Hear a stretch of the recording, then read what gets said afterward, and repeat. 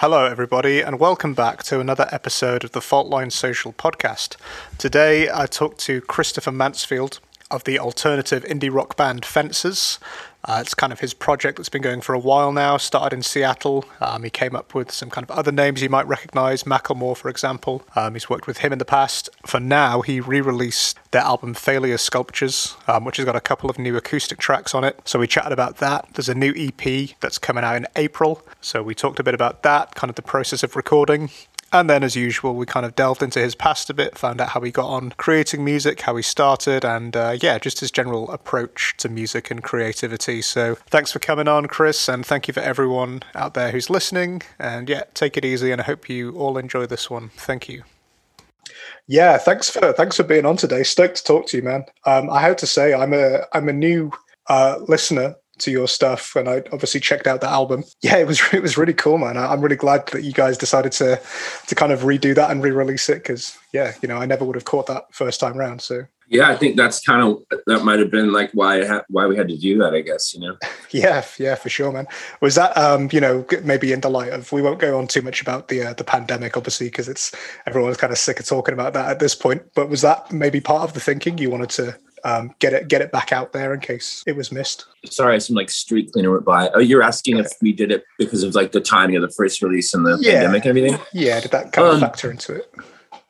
Yeah, for sure. I don't know. It seems like it kind of came out and I did like a little tour, and then it seemed like that hit like pretty shortly after. And you would think that would sort of be a time when everyone was really like listening to music, and I think they were, but maybe just like not that album, but I do know that like the Spotify CEO made like so much money during that and everything, so it's not necessarily exactly the reason, but yeah, it just sort of feels like everyone kind of coming out of this or something.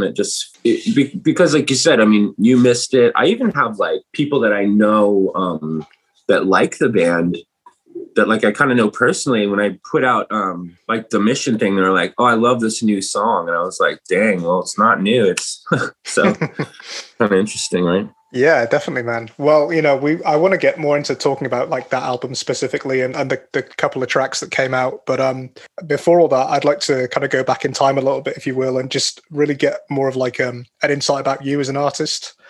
Sure. Yeah. So, as far as you want to go back, could you tell us a little bit about your kind of like your early musical influences and, what was kind of your first experiences with like playing and making music? Sure. Well, I was born in the early 80s and my mom was really young. So she, was listening to like Prince and Madonna, George Michael, like that sort of stuff. And like, I don't know, even like Tears for Fears and just that sort of real, like, it was like popular music. It was pop music, but it all was pretty sad.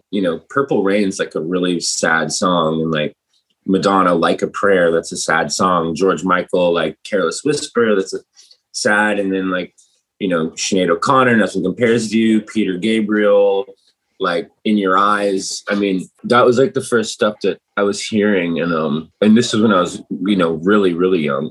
And I remember just being kind of like, I don't know, like I knew there was something wrong with me because I'd hear those songs and I'd cry. My friends were like unaffected.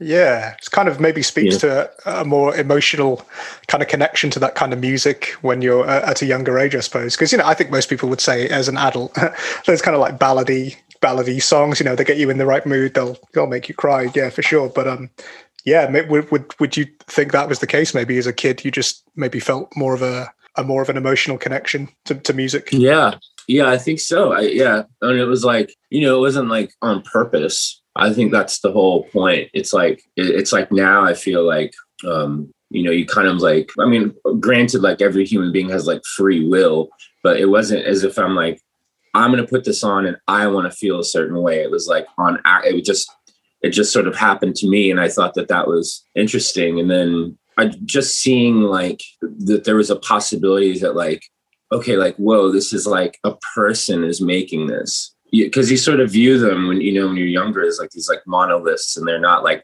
it's not real people, or it's like, how is that a thing? And then you're like, wait, like I can do that. It's almost like, it's like if you're a person, you're walking through like Manhattan and seeing all those skyscrapers and stuff, you feel really small, but then you realize that like, like we made those. You can, and if you were that moved by it or whatever, it's like you can participate in it.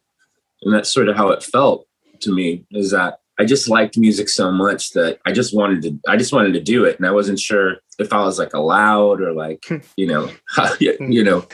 there was like I had to like fill out some like thing and like send it to Santa Claus, or I didn't really know. Yeah.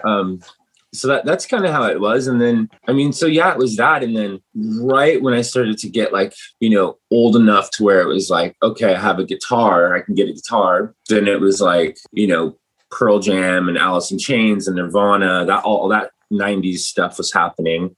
So I think I just got pretty lucky. I guess just like in the eras that the era that I was born, because I had all that super, emotional, like you said, ballady 80s stuff. And then boom, it was like grunge music, which is like a weird term because I think that those songs are really, really beautiful and sad also. I mean, you listen to like, Jeremy by Pearl Jam. I mean, that's like an intense song. So I don't know. I just feel like I was just so much like fucked up, like this like heavy, sad music is being just dumped into my brain like the whole time, that I think that's really what it was. Yeah. And then I just got a guitar and I was like, just like obsessed with it. I'm still obsessed with it.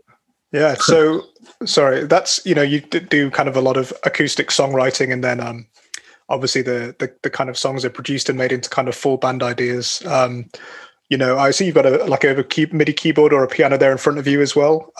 Was that something you did at an early age as well? Or was that, as you kind of branched out, you've picked up new things along the way?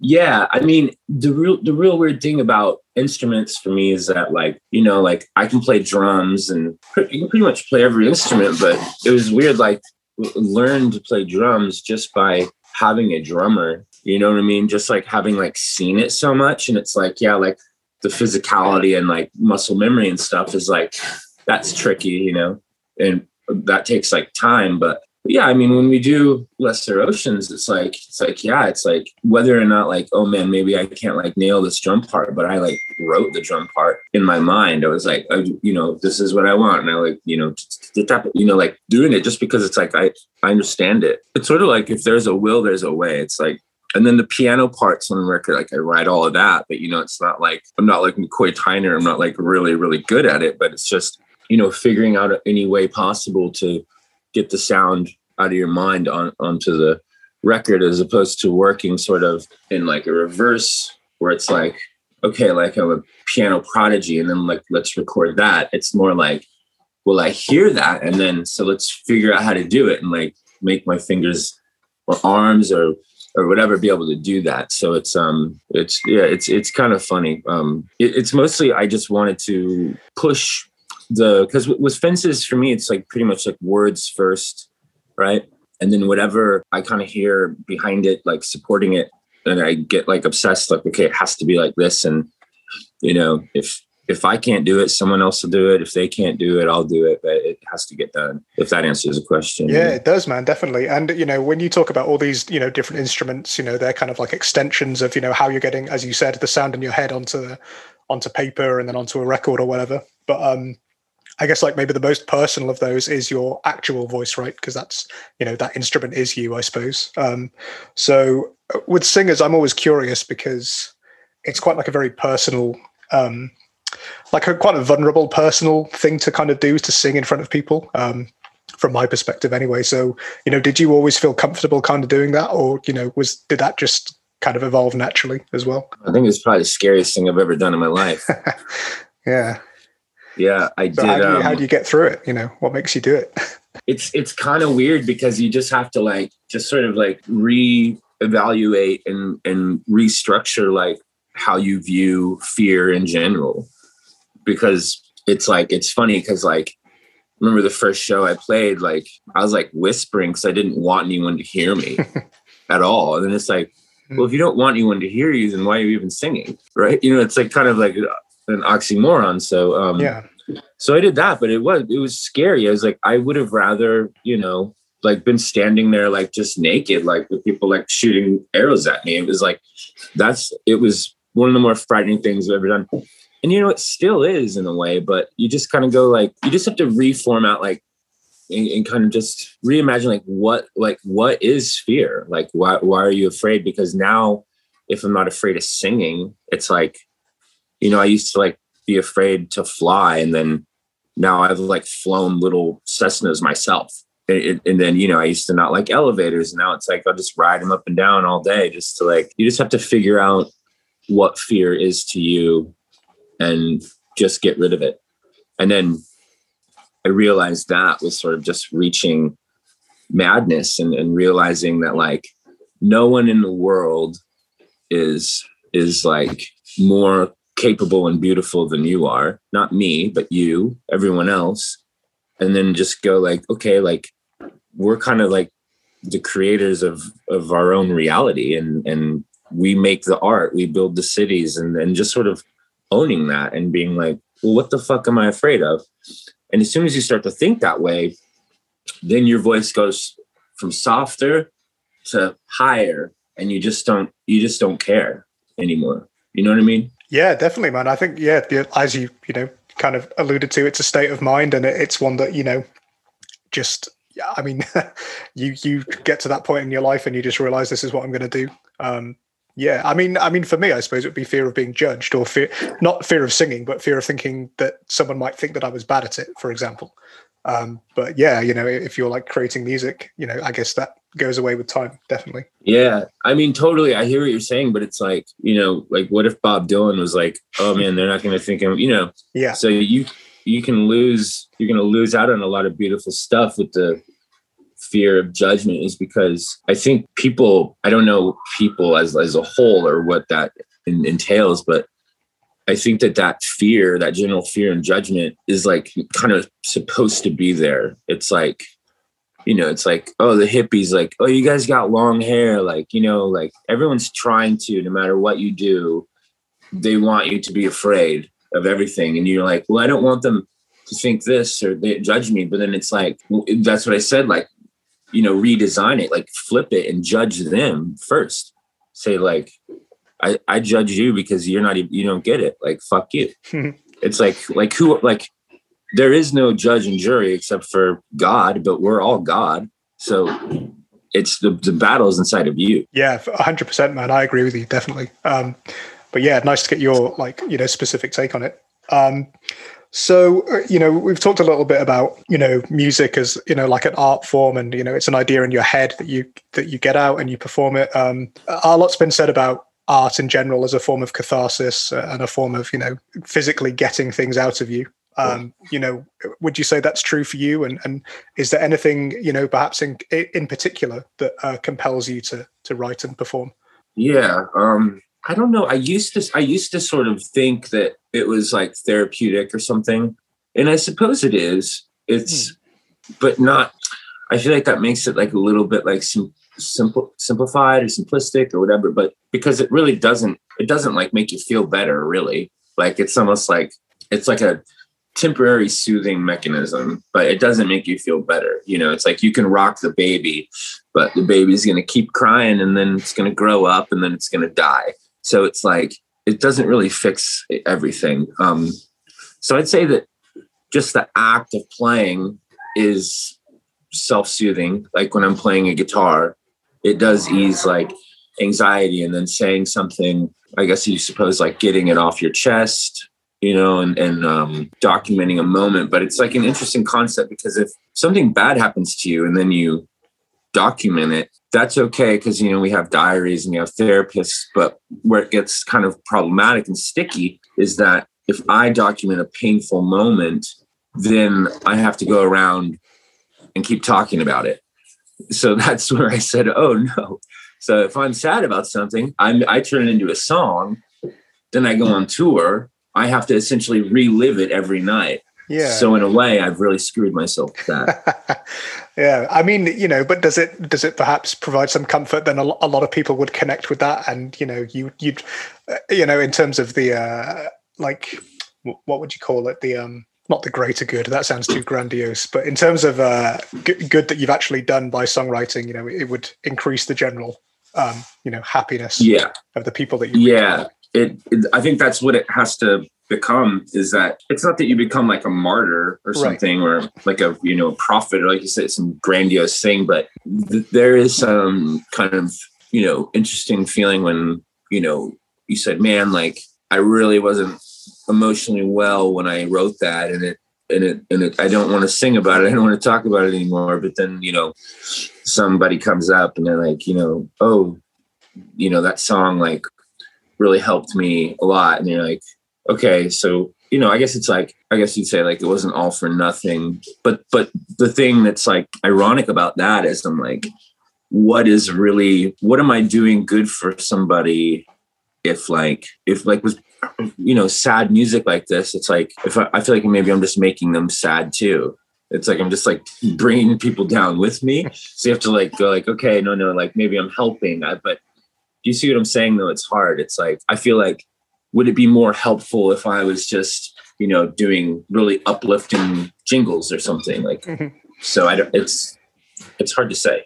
No, man, I think, as long as there is that emotional connection, whether it's happy clappy or, kind of more low key, more sad, I think what makes people happy or makes people appreciate the music is the message behind it, whatever that may be. Yeah, you're right. Yeah.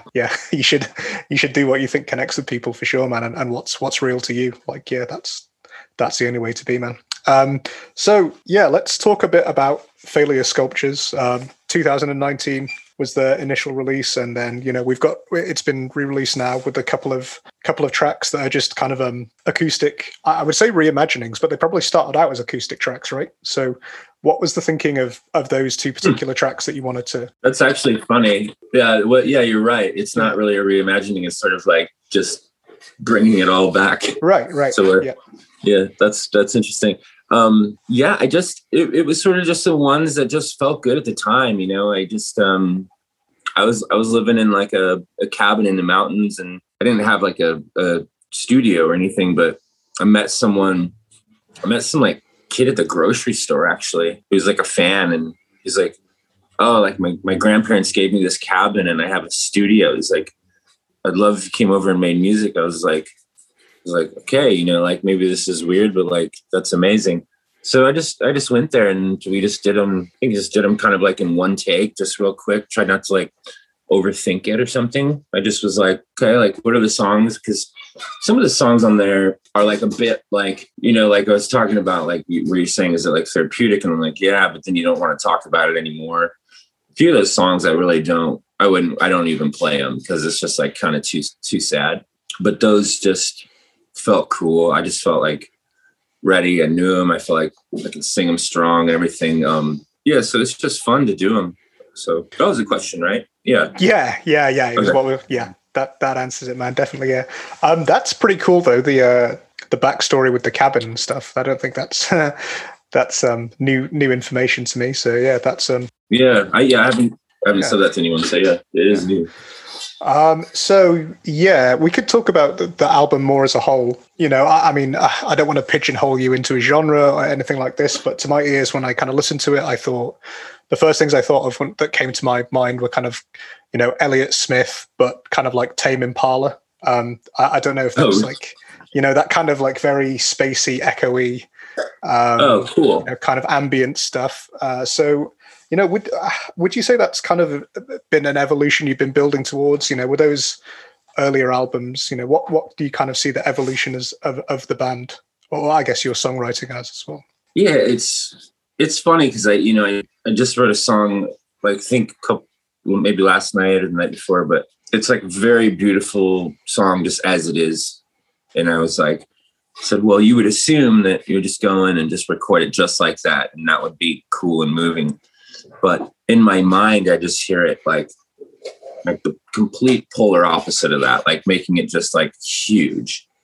And I'm not talking about like, just like, arena rock drums and all that kind of horse shit, but just, yeah, like big sonic things. I mean, not like, I don't know, because like to me, it's like what is like more intense is like this, like that, or like that feels right. That feels bigger. So it's more of just like, yeah, I suppose like that spacey big stuff. And I'm really intrigued by just bringing in like massive drama almost, not to cheapen it or to be trite, but like, like a scene in a movie. I mean, there's two schools of thought. It's like, if a man kisses a woman and it's silent, there's no score. It's like, that's beautiful. But like, if he kisses her and it's like, no, no, no, no, no, no, no, no, no, no, it's like, wow, Yeah. So Yeah. there's two schools of thought. And it's like some songs, yeah, you want him to kiss her with nothing. And then sometimes you want timpanis and all this stuff. But I think where I am now is that like, I don't know, I want to be like less of a mouse, more of a lion. And I want things to be big. And Failure Sculptures has moments of meekness just because I was maybe personally sad. I didn't feel strong then. And I wasn't strong inside those songs.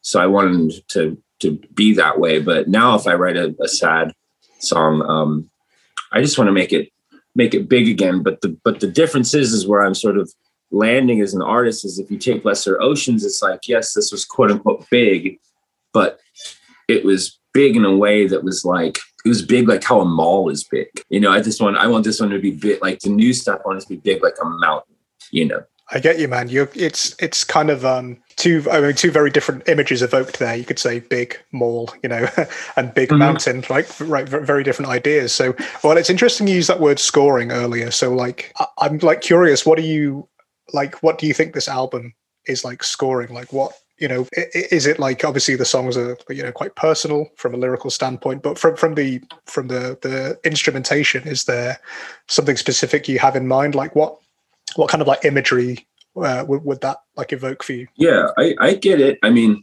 this is going to be like, I guess, kind of like a depressing answer, but I just wanted it to sound really hopeless, and that's like, I mean, all the acoustic guitars I recorded like an octave up and double time speed. So all the acoustic guitars are slow motion. They're in slow motion. Mm-hmm. That's why they're all like, if you listen to like, I get pretty much all the acoustic guitars. So if you listen to like, what's it called? Brothers, I think it's like, oh, the devil. It's like that guitar is slowed down. Everything's just like slowed down and it's all analog, and just the lead guitar stuff, like on a mission, like the lead guitar on that is just like total madness. I mean, there's not like a melodic line. Like this is a guitar solo. It's just like, just like screaming. I just wanted it to feel hopeless and mad. And I think it does to me. Yeah, man. There's that. I think there's the third track on it, Same Blues, and that's like, there's reference to burning in the lyrics, and to me, like that, it evokes like that song is a slow burn. Like if I had to describe that song, I'd describe it as a slow burn, right? And it's just super ambient as like the rest of the album is, and like as you say, this is like these tracking methods to slow everything down. So yeah, I was just curious as to what that kind of imagery was for you. But it's interesting you said it is slow, because it's like it's like I didn't have any intention of like I need to grab the listener and then give them a chorus and give them a hook and give them the chorus again. It was like nothing like that. It was like the Same Blues. It's like I feel like a large majority of the world is going to be bored within like 20 seconds of that song. But if you want to like just listen to it, then listen to it. But sometimes when it's not like I listened to that record, but a couple times when I gone back and heard it, I'm just like, man, like this is like, if someone listens to this whole record all the way through and they love it and they listen to the songs again, I'm like, that's like kind of a real commitment is how it feels.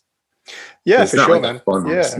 I think most people who were kind of, into their music, they're into like, kind of, I mean, maybe like, I guess I'm in the kind of business of listening to albums and kind of listening to them again and again and dissecting them. But for people like that, I think like those kind of ambient records they're just great. They're great fun, man, because there's so much to dive into. Like you miss a lot on the first listen through and stuff. Yeah, that's true. There's a lot of hidden little things in there, right? That I'm like, oh man, like forgot that was there. So I could see that it would be slow but fun. Yeah, for sure, man. Yeah. So how do you think Failure Sculpture specifically, when you guys can get back to kind of touring and playing live, would you say the songs from that, would they just kind of be pared back acoustic kind of versions? Because there's kind of some electronic stuff going on in there that maybe you wouldn't replicate with like a 4-piece. How do you kind of see that? I mean, have you even thought about that? No, I have actually. I mean, I think about that pretty much any time I'm about to play a show, like kind of for like whatever record. I'm like, whether it's a tour or a show, and it's always, that's the weird battle, because that yet again is a representation of the art. It's like, is there timpanis during the kiss or silence during the kiss? And it's like, because it's weird, because I've, played a show where it's just me. And that was like, I went and toured Europe. I did I think Germany, Austria, UK, and, whatever. But I just went by myself, completely by myself.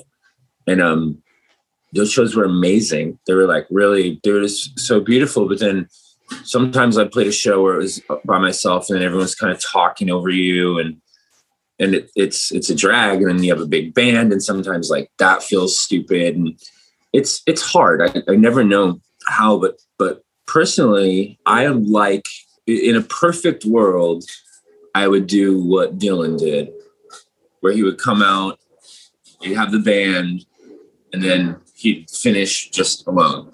That would be that'd be a dream. So I probably would do something like that, honestly. Maybe I should just do that. I haven't. I'm just gonna copy. Yeah, throw it in, man. Just do the band set and then do an encore. Exactly. Yeah, nice, man. Has there been some loose talk about another release that's coming up now, with an EP or maybe a shorter thing that's coming out soon? April 16th. EP. Yeah, excellent. Yeah. Would you mind telling us a bit about that? Yeah, it's called. I haven't said this, but I think I'm allowed to. It's mine. It's called Wide-Eyed Elk Ensemble, because all my EPs are 6 syllables. To the tall trembling trees, Wide-Eyed Elk Ensemble. Sort of. I don't know why I do that, but yeah. And it's just it's 5 songs, and it's my favorite thing I've ever done. So I'm really excited for people to hear it. Excellent, man. Yeah. And was this, obviously this would have been in lockdown. So is this, have you been collaborating, or is it going to be a solo thing? No, I just went into a studio with, my friends, and it's but there wasn't a bunch of people there. It's just two other people. And I think everybody was like tested for COVID or something. I don't know. Right. I think we waited like a while. It was like that moment is like, okay, like everyone's going to die. Like in March, we just thought, okay, we're all going to die.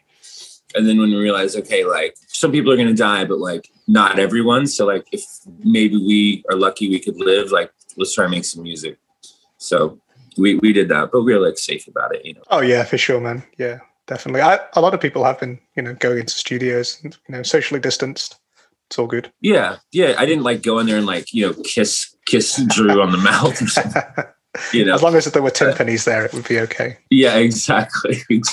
That's funny, man. So we made a new album, and it's cool. It's like, it is pretty big. There's like a lot of like electronic drums and kind of synths and like samples, and it sounds more kind of like maybe like James Blake or something. So interesting, man. Interesting. Excited. Yeah, cool, man. So that's April 16th, is it? Yeah.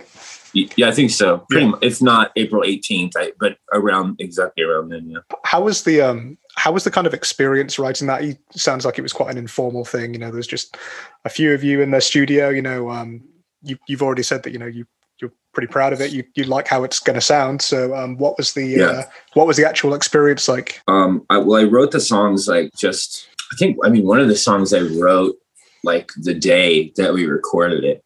So it was just pretty quick. It was, and these guys move really quickly.